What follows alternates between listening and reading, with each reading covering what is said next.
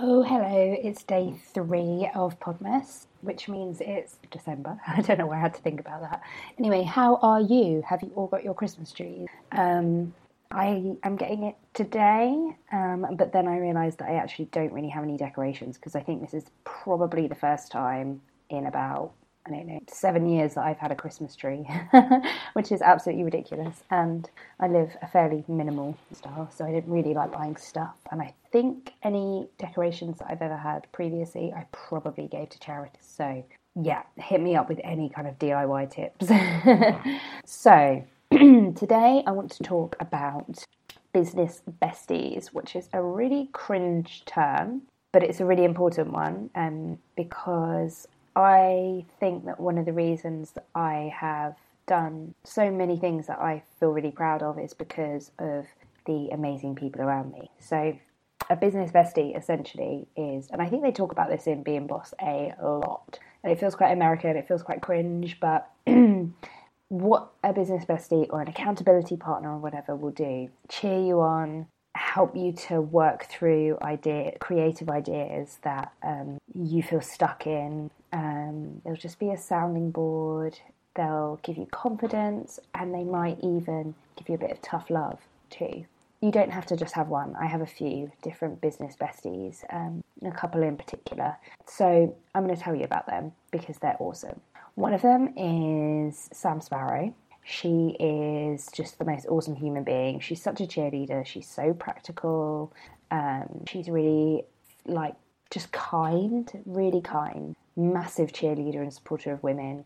And if it wasn't for her, I wouldn't have got the podcast off the ground. Because not only did she help me kind of with practical stuff, she basically did the last bit for me when it just didn't work. She just went in to my podcast host and just fixed it.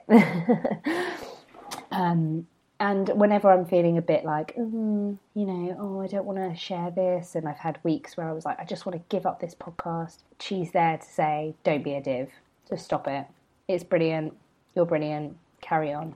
And another business bestie is my friend Elle Croft, who you might know from, she was on the podcast as well as Sam, but she's written a book called The Guilty Wife, which is out soon, and you can pre-order it right now. I'll put the link in the show notes.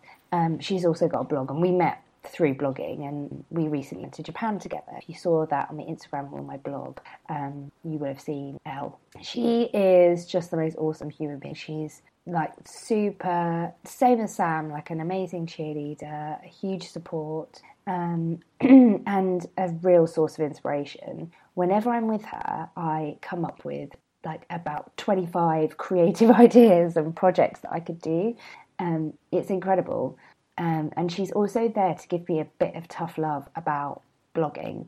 You know, we both have quite similar opinions on what you should or shouldn't be doing in blogging, in terms of we think you should be doing whatever you want and you shouldn't be doing anything you don't want.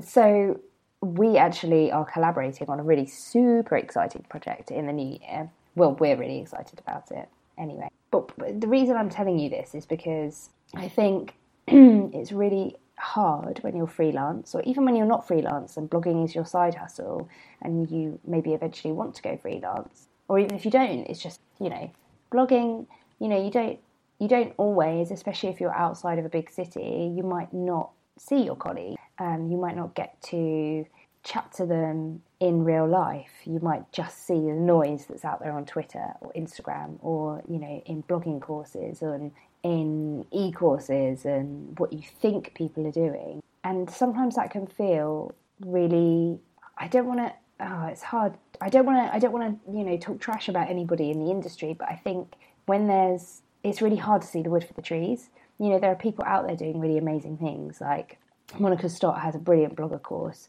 and she's super honest, and it's genuinely a really good blogging course. I wouldn't recommend it if I didn't think it was. And Jane Carrington is just incredible. She's one of the most transparent, kind and insightful people. Sarah Tasker is another one that's incredible.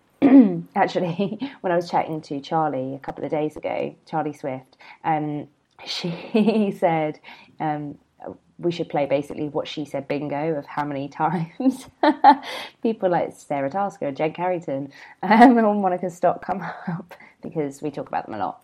But there's a reason for that, and that's because they are awesome human beings, and I feel like, you know, they don't put noise out there into the world. They put important things of value.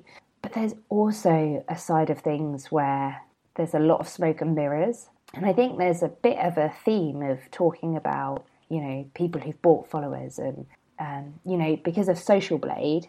And if you don't know what Social Blade is, just Google it. You can see when people are doing the whole follow to get more followers. You can see that.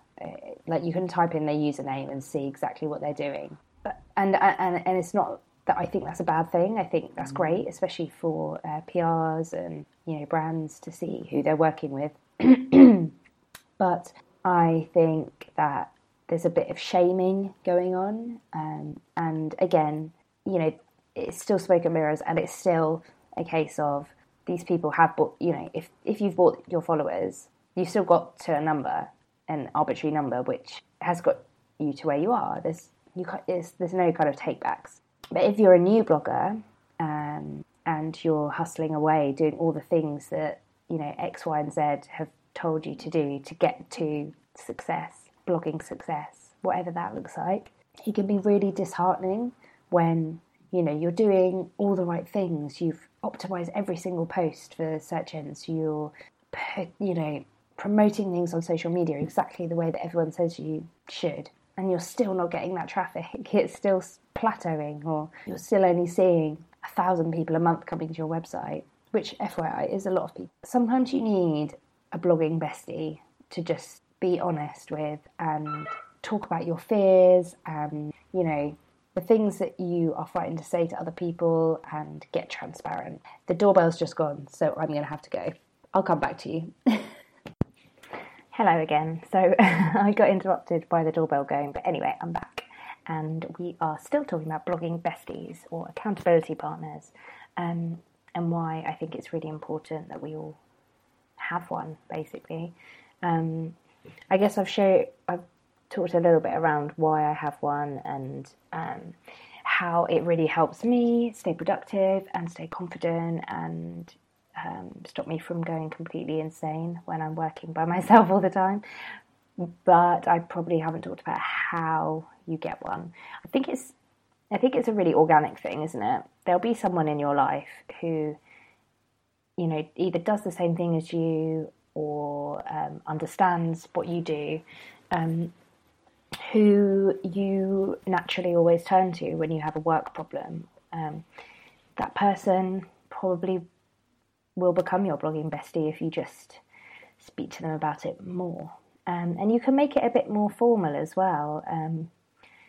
You know, you could arrange regular meetings, or I guess I don't really do that.